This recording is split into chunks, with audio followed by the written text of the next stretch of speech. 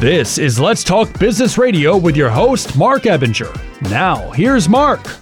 You guys do a really cool thing with you guys' business. So we'll start with you, Greg, just kind of lead into it. A portion of your sales, everything that you guys do, the work out there, you guys are funding a special project that you guys have going on. Just kind of do the intro on that a little bit. Okay, yeah, a portion of everything that of our sales, I don't really like to call it sales because we want to serve our customers versus selling to them, but a portion of our profits do go to a nonprofit that my wife and I run. She's the CEO. It's called Room Redux. So it either is a monetary thing that we give them the money if it's at the end of the month, or a project that we're a room transformation that we're going to be doing next month. I'm donating the labor with our guys from the company to go over there and help it. It's a pretty big transformation. I love that. And Susie, if we can transition over to you now, I'd like to know how did you guys get involved with this? What was the catalyst?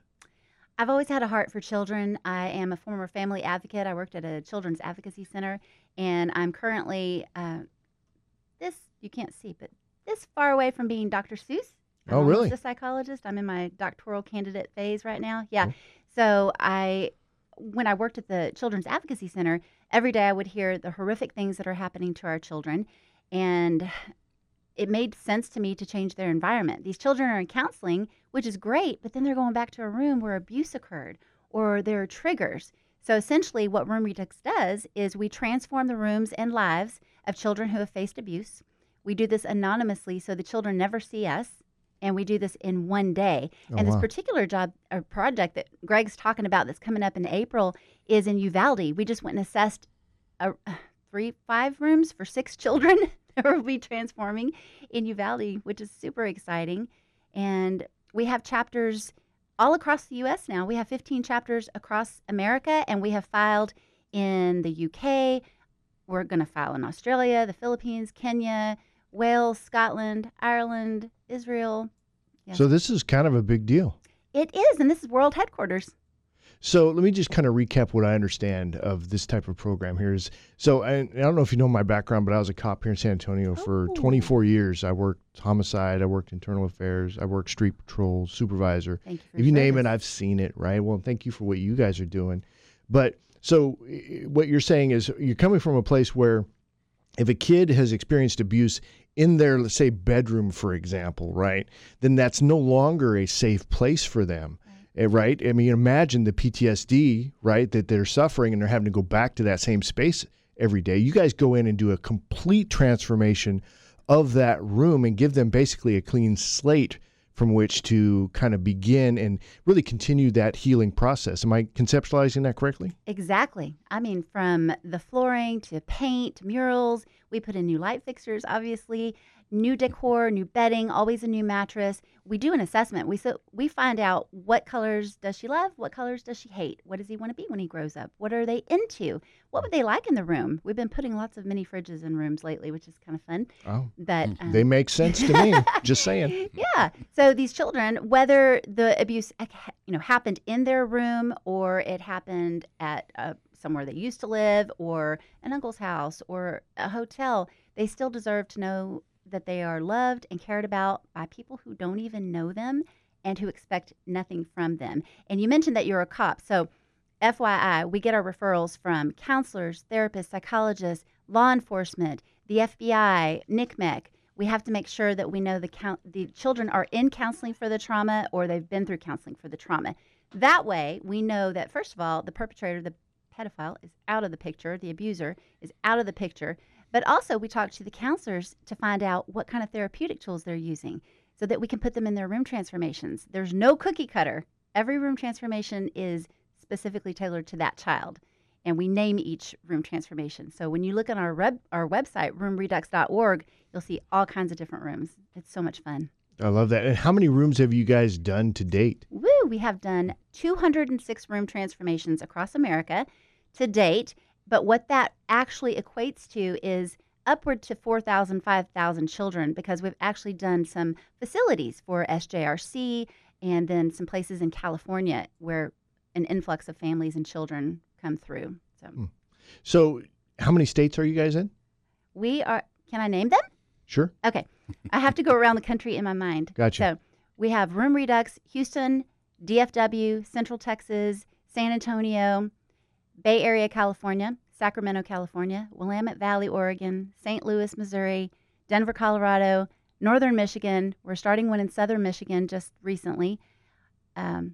Cincinnati, Ohio, Cleveland, Ohio, Georgia, Shreveport, Bossier City, and we just started Las Vegas. So, and you guys started this in what year? 2018 officially. We transformed 2 rooms in 2017, just kind of covertly, didn't have a name. And then 2018, we came up with the name and transformed 3 rooms. And then 2019 is when we began to just explode. How many people in your operation?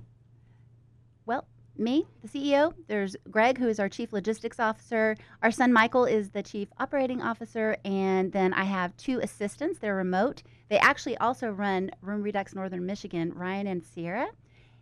That's it. Everybody else is volunteers. Everyone is a volunteer. So you guys travel to these locations to get the work done, I'm guessing. Sometimes, well, we have executive directors that run each chapter, and they're all volunteers, and then they gather volunteers who all have background checks, and that's how we get things done.